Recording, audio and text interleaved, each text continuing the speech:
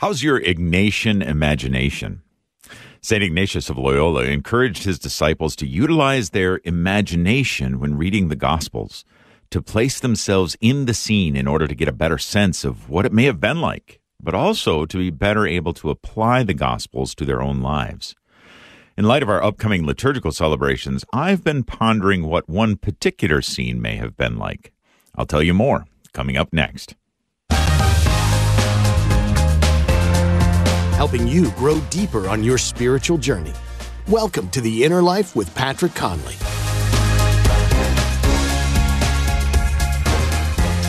Welcome, friends, to The Inner Life, and happy Friday to you.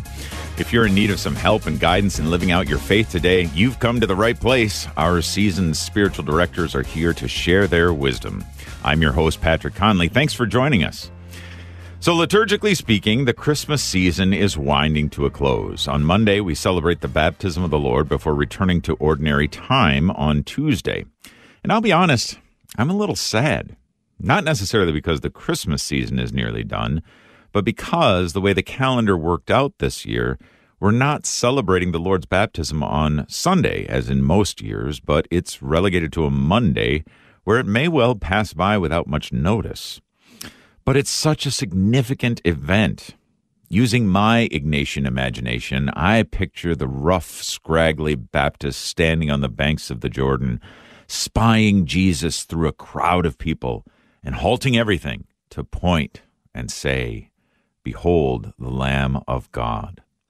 The eyes of all in the now silenced crowd turn to see Jesus approach John with a look of familiarity and peace, but one that also conveys the significance of what is about to happen. Upon coming to him, he explains his desire that John baptize him, and in that moment, I imagine a look of astonishment, utter astonishment, flooding over the usually gruff face of the baptizer. "What? You want me to baptize you? It should be the other way around." Jesus bows his head at John's humble faith, but then entreats him, "Allow it for now." It's such a vivid scene. I could go on, but tell you what, let's gain some insight on the baptism of the Lord from our spiritual director today, Father Tom Wilson. Father Wilson is the pastor of All Saints Catholic Church in Lakeville, Minnesota, part of the Archdiocese of St. Paul and Minneapolis. Father Wilson, Merry Christmas and Happy New Year. It's a pleasure having you back. Yeah, Merry Christmas to you. It's good to be back again. It's nice to remember that Christmas actually extends a healthy week or longer, more than most people actually celebrate it. So we're grateful to be continuing the celebration. Absolutely. I've still got Christmas music playing around my house, so absolutely entering into the season as well as I can. Well, what a significant scene. And, my understanding is, Father, and correct me if I'm wrong, but the baptism of the Lord used to be kind of mingled in with Epiphany, that we celebrated them both together. Yes.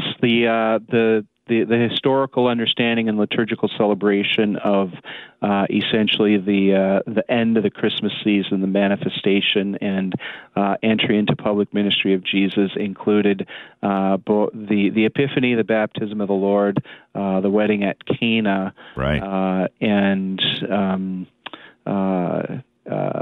so all those three were linked in together as a clear indication of Jesus being both recognized as God, and as well as his beginning then of his public ministry. And the fourth one I forgot is the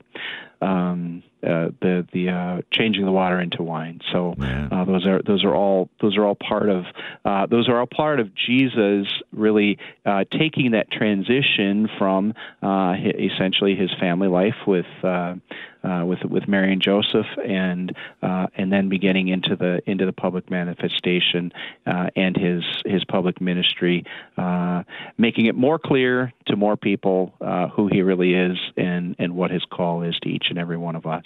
Yeah, right. It's kind of the deep breath before the plunge, right? I mean, we're taking a look at that. Yeah, very good. Well, obviously, there's lots of events or accounts of Jesus' baptism given to us in the Synoptics, and we understand that Matthew, Mark, and Luke have their accounts of this.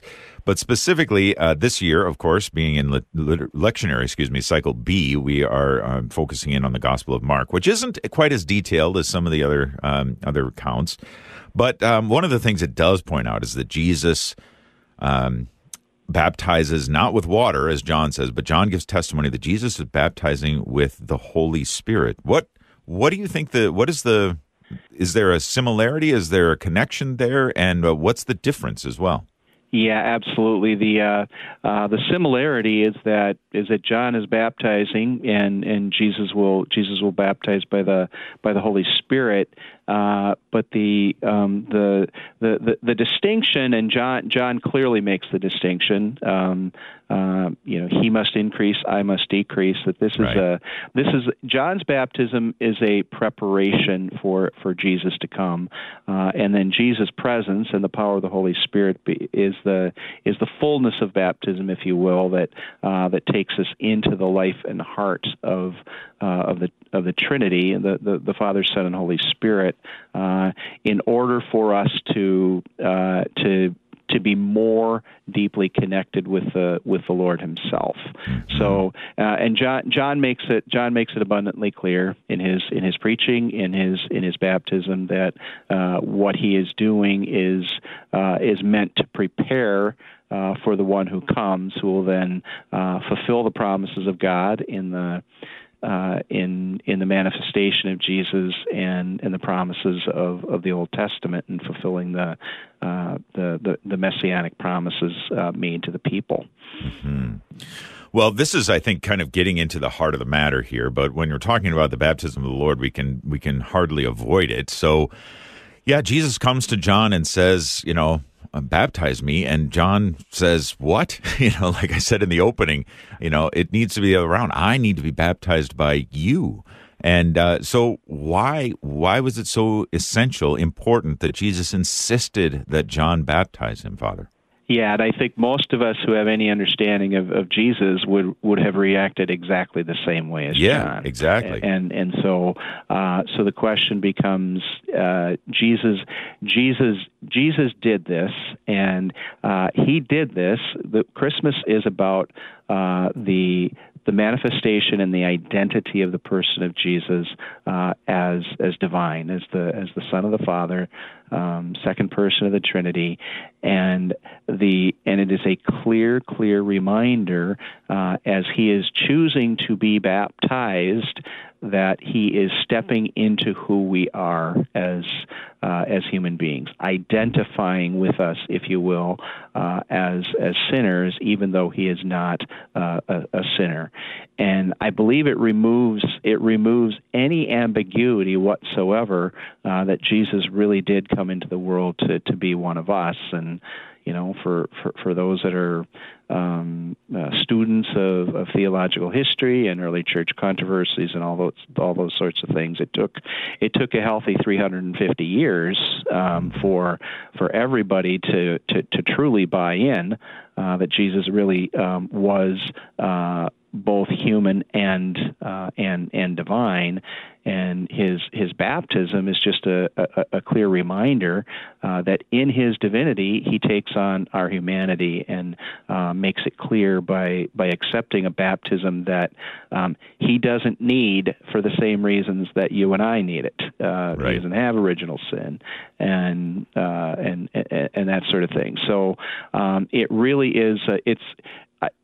When we think about it, the baptism completing the Christmas season makes perfect sense. It is the public manifestation of Jesus' divinity. This is my beloved Son, and my beloved Son is entering completely, totally, and fully into your life, and represented by receiving the baptism of John the Baptist.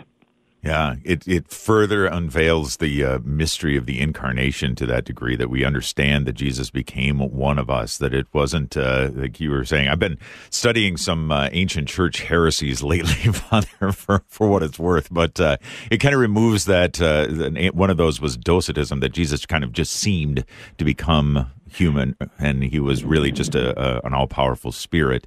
But It does, as you said, the baptism moves it even more into, he was really one of us. He had a human form. He had a human nature. Yep, absolutely, and it's a wonderful reminder, and it's important, frankly, Patrick, to study the ancient heresies because they never go away. Exactly, they don't, and I suspect that in casual conversations about Jesus, a lot of people that we talk to will have some sense that he either was just like a really great guy, or he might just have been a spirit floating around telling us what to do and then going away and all that. And that is I don't know how common it is, but that belief has not gone away. It certainly has not gone away, and so the celebration of the baptism again reminds us all that Jesus really did become one of us, identifying with us completely, fully, and totally. Our spiritual director today, Father Tom Wilson from All Saints Catholic Church in Lakeville, Minnesota, as we're talking about the baptism of the Lord. Perhaps you have some insights into the baptism of the Lord that you'd like to share, or how do you celebrate the baptism of the Lord? Have you set it apart in some way in your own liturgical celebrations, in your family, in your wherever it is that you might be celebrating this great feast that we are winding up the Christmas season with, or maybe you have questions, too, about why did this happen?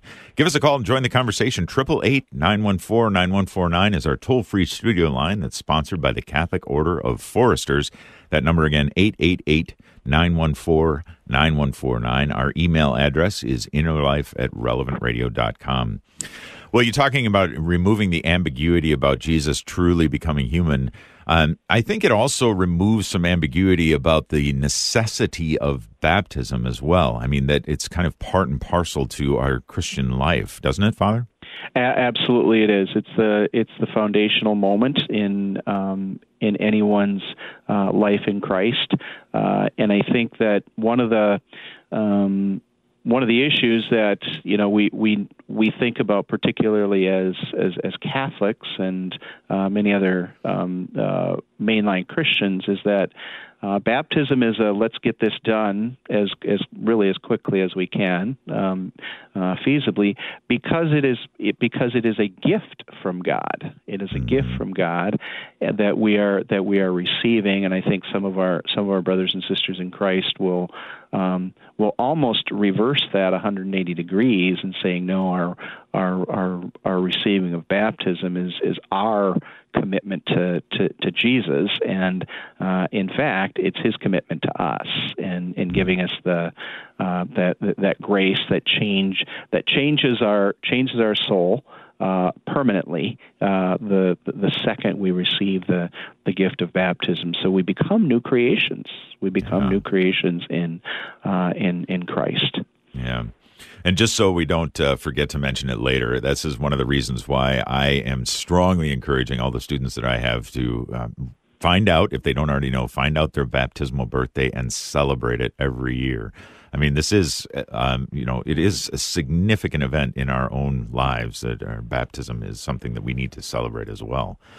Well, Father, one of the things that's pointed out, obviously, in the Scriptures, Jesus himself saying, allow it for now, in order that I might fulfill, or that all righteousness may be fulfilled. And the Catechism picks this up as well in paragraph 1224. He voluntarily, it says, our Lord voluntarily submitted himself to the baptism of St. John, intended for sinners, in order to fulfill all righteousness. What does that mean, to fulfill all righteousness? Yeah, that is a great question, and I think that the fulfillment of all righteousness is again, it's a completion of the promises that God made to the people of the Old Testament, that in fact that there would be a new covenant, and this is Jesus becoming one of us, and his eventual suffering and death on the cross would be the fulfillment of the promise and the establishment of the new covenant with his people. So that righteousness is fulfilled in the concrete person of Jesus Christ and his willingness to humble himself and to submit to the will of the Father. Mm-hmm. And obviously, again, here, our own baptism ties into this as well, because we participate, as I understand it, we are then invited to participate in that fulfillment precisely by undergoing baptism, that's where we are incorporated into Christ himself and then also into his fulfillment of all righteousness. Have I got that right? You do have that right. And isn't it a wonderful thing? It is. It is a fantastic gift to be invited into the life of Christ, yeah.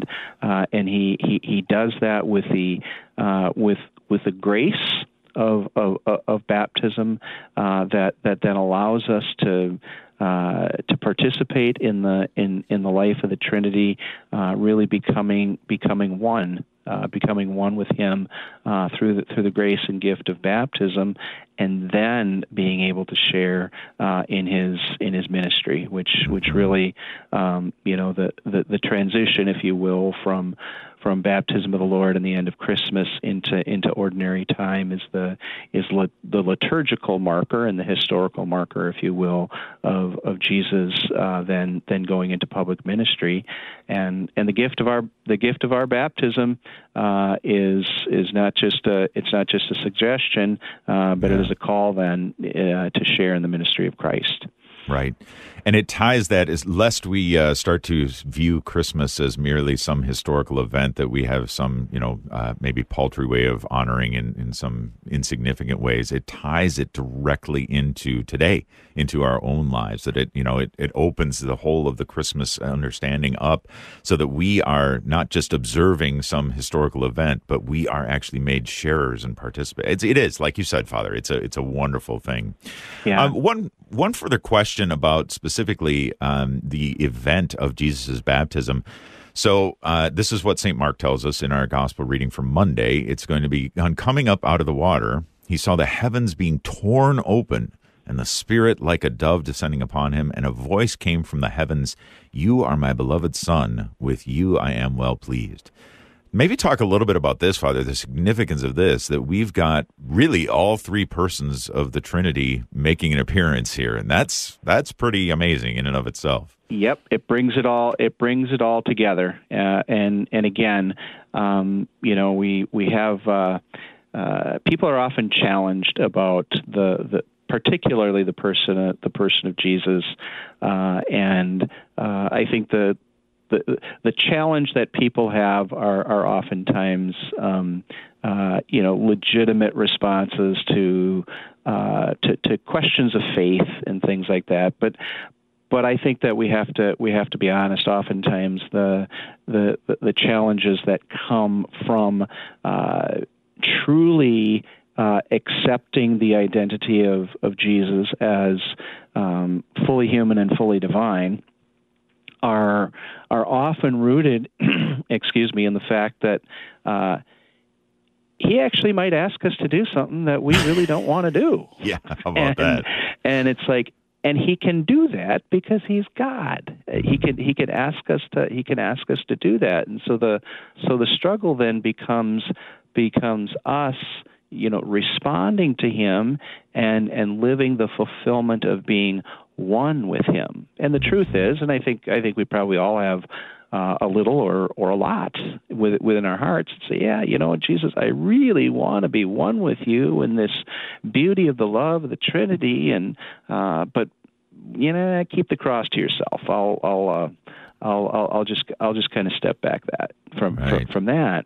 But the truth is then that the opening of the skies and the clear identification of Jesus as the beloved Son of the Father through the power of the Holy Spirit, it's like they're all one, they're all divine, and now you you are part of that in the gift of your own baptism. And it is a beautiful thing. It is a beautiful thing, but it is also at times a very challenging reality. Yeah, well, to be sure. But I love the testimony that it gives. I mean, if anybody doubted, which I suppose there would have been some doubters there amongst doubting John's preaching about who this guy actually is, who this Jesus guy actually is. I mean, it would be much harder, I would think, to doubt seeing the Spirit like a dove descending upon him and then hearing this voice from the heavens, "You are my beloved Son, with you I am well pleased." That would seem to solidify things maybe a bit more. I think so. It would take only the most hardened of cynics and doubters to be able to see all that unfold in front of their faces and say, "Nah, I don't think so."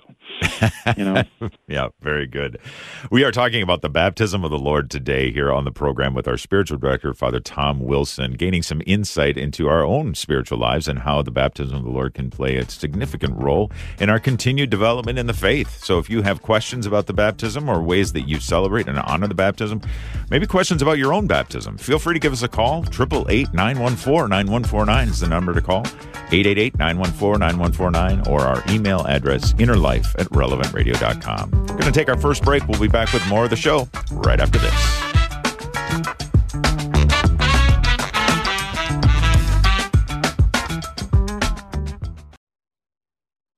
Thanks to our sponsor, the University of Dallas, the Catholic University for Independent Thinkers. UD's rigorous liberal arts education forms the mind and nourishes the soul to produce graduates who renew our culture. Find out more and access a free guide on choosing a college at relevantradio.com/udallas. As I went down in the river to pray, studying about that good old way, and who shall wear the starry crown? Good Lord, show me the way.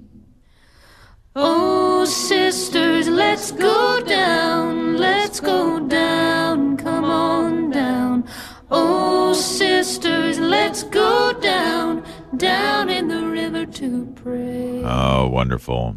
Just letting that play is great. Welcome back to The Inner Life here on Relevant Radio, on relevantradio.com and the Relevant Radio app. Thanks for listening to us today as we are talking about the baptism of the Lord with our spiritual director, Father Tom Wilson, pastor of All Saints Catholic Church in Lakeville, Minnesota. Well, I tell you what, Father, let's we want to get into priest, prophet, and king. But before we do that, why don't we take a phone call? We've got Rudy calling in from Monterey Park, California. Rudy, good morning. Thanks for calling in. Thank you. Good morning. I just have a question. I raised my kids Catholic, had them baptized right away. However, my daughter, with her first child, she turned to a Christian church, and she hasn't had her child baptized. Her child's 15 now, and she was telling me that she's going to wait till she makes her own decision. And I keep pushing her to have that she should be baptized. She's had a second child recently, and also no baptism. I keep trying to bring it up to her, but it's like I'm not getting any kind of response. She just says, "I'll think about it." I don't know what else to do, or how can I advise her to move forward? Well, it sounds like you've already, Rudy, advised her to move forward, and it's a sad thing, and the experience that you're having, I think, is just probably all too common with many people, including a lot of our listeners whose children have been baptized and raised in the faith, and then choosing not to baptize their grandchildren, and it's a very very sad thing. Because essentially what they're doing is they're denying that child the grace of the gift of baptism in the unwitting cooperation with an idea that says that somehow baptism is us committing to the Lord, when in fact baptism is a reception from the Lord of the graces of baptism and entry into the family of God. You need to keep praying for your grandchildren and your daughter, but practically speaking, we might be a little bit tangential in our topic today, but the church honors the role of parents. Always honors the role of parents, and it really is it's the parents' decision, for a child who has yet to attain the age of reason, to have that child baptized, and in so doing themselves accepting the responsibility of raising them in the faith, and so the church can't violate the will of the parents, and grandparents can't violate the will of the parents either, and it's a very, very sad thing. But I think that the flip side of that is the recognition that we have a merciful God, and if a child hasn't been baptized and it's not of their will or their doing, we have a merciful God to respond to them. But they're living without the grace of baptism, and that's very sad. It's very sad, and I don't pretend to know all the history of the rejection of infant baptism and things like that in the life of the church, but it's significant, I think, culturally, because religion should be chosen personally and all that sort of thing. But it's also significant in some wings of the Christian church, which I don't pretend to fully understand. But the grace of baptism is available, and we would want as many to receive it as possible, but it can't be forced. So continue to pray for your daughter and your grandchildren, Rudy. All right. Mm-hmm. Yeah, it's kind of one of those cases again where the church proposes but does not impose. Yeah, Father. Exactly. Yeah. Okay. Rudy, thanks for the call. And as Father said, I'm sure that you are not the only person in this situation. But let's keep praying. Let's keep praying that the hearts and minds of children and their parents are led into the will of God. That's what we want to see. Well, Father, as I said, I want to get into priest, prophet, and king. Now, as we already talked about baptism being incorporated into the life of Christ, into the life of the Anointed One, and of course, as anointed, he is anointed with the Holy Spirit by the Father to be the pinnacle of these three offices, these three roles of priest, prophet, and king. So what does it mean that we then, as we're incorporated into Christ, are called to be priests, prophets, and kings?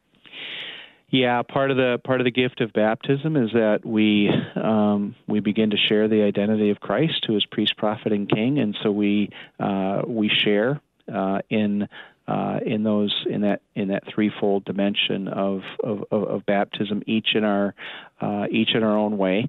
The gift of priest, prophet, and king. Maybe we should take a step back here. Sure. And priest is about the direct link and connection to God, and so the actions of the priest create a bridge between the human and divine, and we all obviously I have a unique place in that in our liturgical and sacramental life as all priests do, but every baptized person has a role in that of being, if you will, that bridge that connects the divine, the presence of Jesus, with the rest of the world in the life in which we live. People, lay people are exercising their priestly role by being part of our worship and assisting in their participation at Mass and the like.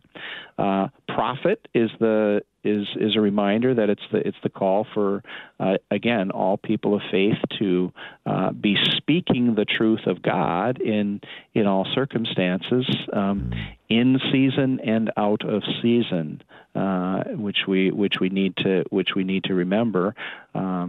prophecy is, again, a fundamental question, but it is not about predicting the future. It is about calling people to what God has called us to and speaking the truth of God. And then the kingly role is the reality that we are in the world. We have a sense of authority, and we have to take responsibility for the things that are within our purview and authority of our life, in terms of caring for families, caring for the world around us, caring for the responsibilities that we have been given. Lots of people maybe want to do the priest and the prophet part, and the king part is just a little bit more difficult. And I'll speak in the name of an awful lot of priests. The priest and the prophet are oftentimes they're not always easy, certainly, but they're often very life-giving, and yeah, this is what I was ordained a priest for. Those king things, when you got to fix the roof, and you got to handle disputes between people, and all those sorts of things that are really what we would look at as kind of worldly responsibilities. We'd rather set those aside. But going back to the beginning, Jesus became one of us, and becoming one of us means that we stand in the challenges and the messiness and the grind of daily life.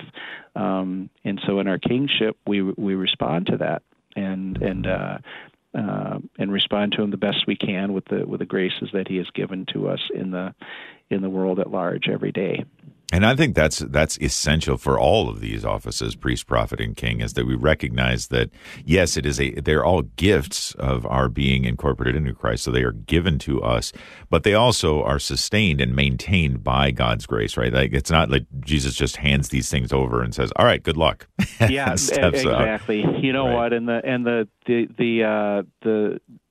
the pillar that we stand on always is the trust that God will always provide us the grace to do what he asks us to do. Very good. And we can never forget that. Yeah, absolutely.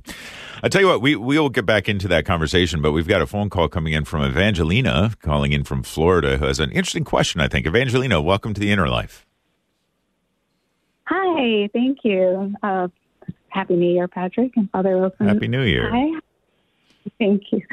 I have a question regarding St. John. Why did, in Luke chapter 7, John, when he was in prison, he asked if Jesus was the Messiah, since he did baptize Jesus and heard God speak about Jesus? So he doubted? Good question. Oh, that is a very good question. My again, I'm not an expert. I'm not a scriptural scholar either, and the Gospels give us the accounts of the life of Jesus, and different stories in different Gospels. We don't necessarily have a perfect chronological, if you will, outline of all the events in the Gospel. So these things can be a little bit difficult to work out on that way. But I'm gonna go with an educated response, which is not a perfect response or necessarily what the church would absolutely say, is that John is still wanting to make sure. I mean, he's just wanting to make sure that this is that this really is the one, and to be certain that that Jesus is the Messiah, and that Jesus is claiming that himself, in order to continue to move forward, and frankly give the go ahead to. He had lots of people following him, and he just had to make sure. And I'll just speak personally. I'll ask God something, and I'll get a sense that this is what he's asking, and I will be honest enough to say I've gone back to God and said, "Are you sure?" are you sure this is really what it is, and get some confirmation. And I suspect there's an element of that in John's question to the people, is, ask him if this really is the one, and for him to confirm it, not just to John but to everybody else. Yeah, that's a very good question, Evangeline. It is. Yeah. Thank you. Yeah, Evangeline, a great question, and it's worthy of some pondering there. And I think we're all. I mean, I'm not trying to speak for John the Baptist either. Great and holy man as he was, no one born of woman greater than the kingdom of heaven than him, or greater than he. But at the same time, I do think, certainly in examining my own life, there are times when I'm like, really, Lord, are you really, questioning maybe his MO in some of the ways that he gets about to us in our lives, and saying, okay, is this what's really going to happen? Or I guess when the Lord doesn't necessarily meet up to fulfill my expectations, then question marks arise in my mind, maybe. Yes, and that, and we can easily joke about that, Patrick, and we have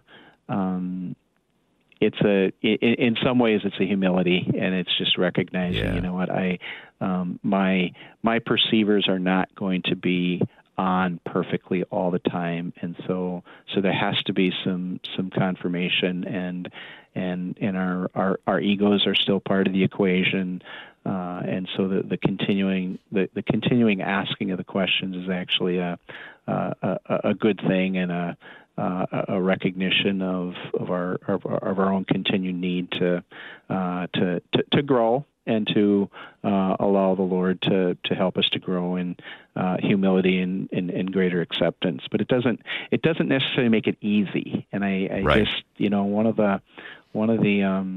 the important things, baptism of the Lord and the graces and the call that go with it, is a recognition that this life He calls us to is not easy. Walking by faith is not easy. Mm-hmm. Well, no argument here when it comes to that. That is certainly the case. It is not easy. We're talking about the baptism of the Lord today here on The Inner Life, and we are taking your questions and comments on the baptism of the Lord, and maybe questions and comments about your own baptism. If you have questions about that, feel free to give us a call at 888-914-9149. Speak with our spiritual director, Father Tom Wilson, from the Archdiocese of St. Paul, Minneapolis, 888-914-9149. We're going to be back with more of the show right after this. Stay with us.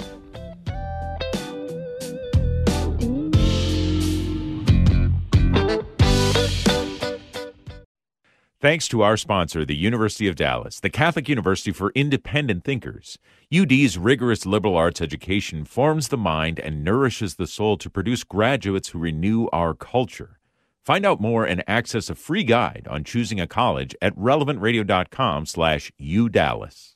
I'm on my way to the river of Jordan. Gonna wade right in the rushing water. I'm going down to the river of Jordan. Cool waters cleanse my soul. Oh, nice. Great call on the music there, Nick. Nick Arsentovich, our producer here, and he is setting up really good rejoin music for us today as we're talking about the baptism of the Lord. Thomas Engesser's on the phones for us, taking your phone calls. So my thanks to them both. My name is Patrick Conley. You are listening to The Inner Life, where we're talking about the baptism of the Lord with our spiritual director, Father Tom Wilson, pastor of All Saints Catholic Church in Lakeville, Minnesota. And Father, I mentioned earlier on in the show about knowing our baptismal date and celebrating it well, and I'm not just making that up. I'm taking some nods from the likes of Pope Francis, for example, where he said, "If I were to ask you today, which of you knows the exact date of your baptism? I do not think there would be too many hands raised. Yet," he says, "it is the day on which we were saved. It is the day on which we became children of God." So maybe talk a little bit about that, Father. Why does Pope Francis stress the need for us to know our baptism? Because it is the most important moment in our life, period. regardless of anything else that will ever happen in our life. That moment that we received the washing away of original sin and the grace to be part of the family of God and begin our call in our life in Christ is without exception the most important moment in any person's life. And granted, we've got the struggle that most of us have received this at a point in our life that we can't recall the event, but it is still the most important thing. And I'll often have that conversation with couples in marriage preparation, or even occasionally at the homily at a wedding, in which I think legitimately and understandably so, a lot of people would say their wedding day is the most important day of their life, and it is a very significant moment in their life, and it's a very important decision that they've made to get married. But their baptism will always be the most important moment in their life, because it seals their identity as a child of God. We live in this world where people talk about identity this and identity that, and I'm determining my identity in this and that, and I can do well. This is God's assignment to us, if you will, of the gift of our identity as beloved sons and daughters of God, and that is the most important moment and event in the life of any Christian. Without ambiguity, I suppose some people may debate it, but absolutely unequivocally, it is the most important moment in our life. And I think maybe it's a good exercise for our listeners, Patrick, to dig through the baby book and things like that, and recall and commit to memory our own baptismal dates. Yeah. Yep. I happen to know mine because I had to get all those papers together to go to the seminary and see pictures of a blizzard. So I got an idea of when is your baptismal birthday, Father? May I ask you? Yeah, it is April 3rd. Oh, there you go. Yep. All right. Yep. Very good. Yep. Which actually was the same date that my wife and I were received into the Catholic Church. Not the different year, but yes. Very good, very good. Yeah. Well, I think it's such a. I mean, I love the way that you were just absolutely just crystal clear about that. The most important day of your life, and one of the things that this is just rolling around in my head, Father, and you have complete license to refute me if I'm way off track here, but. Because not anything to do with our own merit, of course, but because of the graces, the powerful graces of baptism, because of what's going on there and us participating and being incorporated into the person of Jesus Christ himself, is it far off base for us to think that on the day of our baptism, we too might be addressed by God the Father, "You are my beloved son, you are my beloved daughter, and with you I am well pleased"? Absolutely, unequivocally. And the beauty of that, in theological terms, we call it the ontological change of our soul at baptism, is that once we have become that beloved child of God, nothing can change that. We can choose to not respond to the call and all those sorts of things that we get caught up in, but that dignity of being a beloved son or daughter of God is there. It was there on that day of baptism, and it's there every day for the rest of our lives. Whether we choose to acknowledge and respond to it or not is a different matter, but absolutely unequivocally. And it's quite humbling, actually. Don't you think that it's humbling that he would choose us to receive that gift of being a beloved child, and a lot of people don't receive well, and they don't understand it, and they because other people will will reign on them when they make mistakes and that sort of thing, and they begin to measure their identity in that rather than in the love of the Father. But the Father doesn't do that. Yeah. He does. Yeah. He does not do that. We are his beloved children, and always will be. Yeah. Oh man. Yeah, I'm kind of I'm feeling it right now. I'm just feeling overwhelmed at that, and that's what a great gift. What a loving picture of our Heavenly Father, and how much He overflows with that love. And Father, I know you said earlier in the program that you're not necessarily an expert in the whole idea and thoughts behind infant baptism and that sort of thing. But do you think that this plays into it to a degree, at least, as to, I mean, being at our baptism, the date of our baptism is the most significant event in our life. Why the Church said, well, let's not put it off then. Exactly. No, that's exactly it. I mean, it is a grace to be received.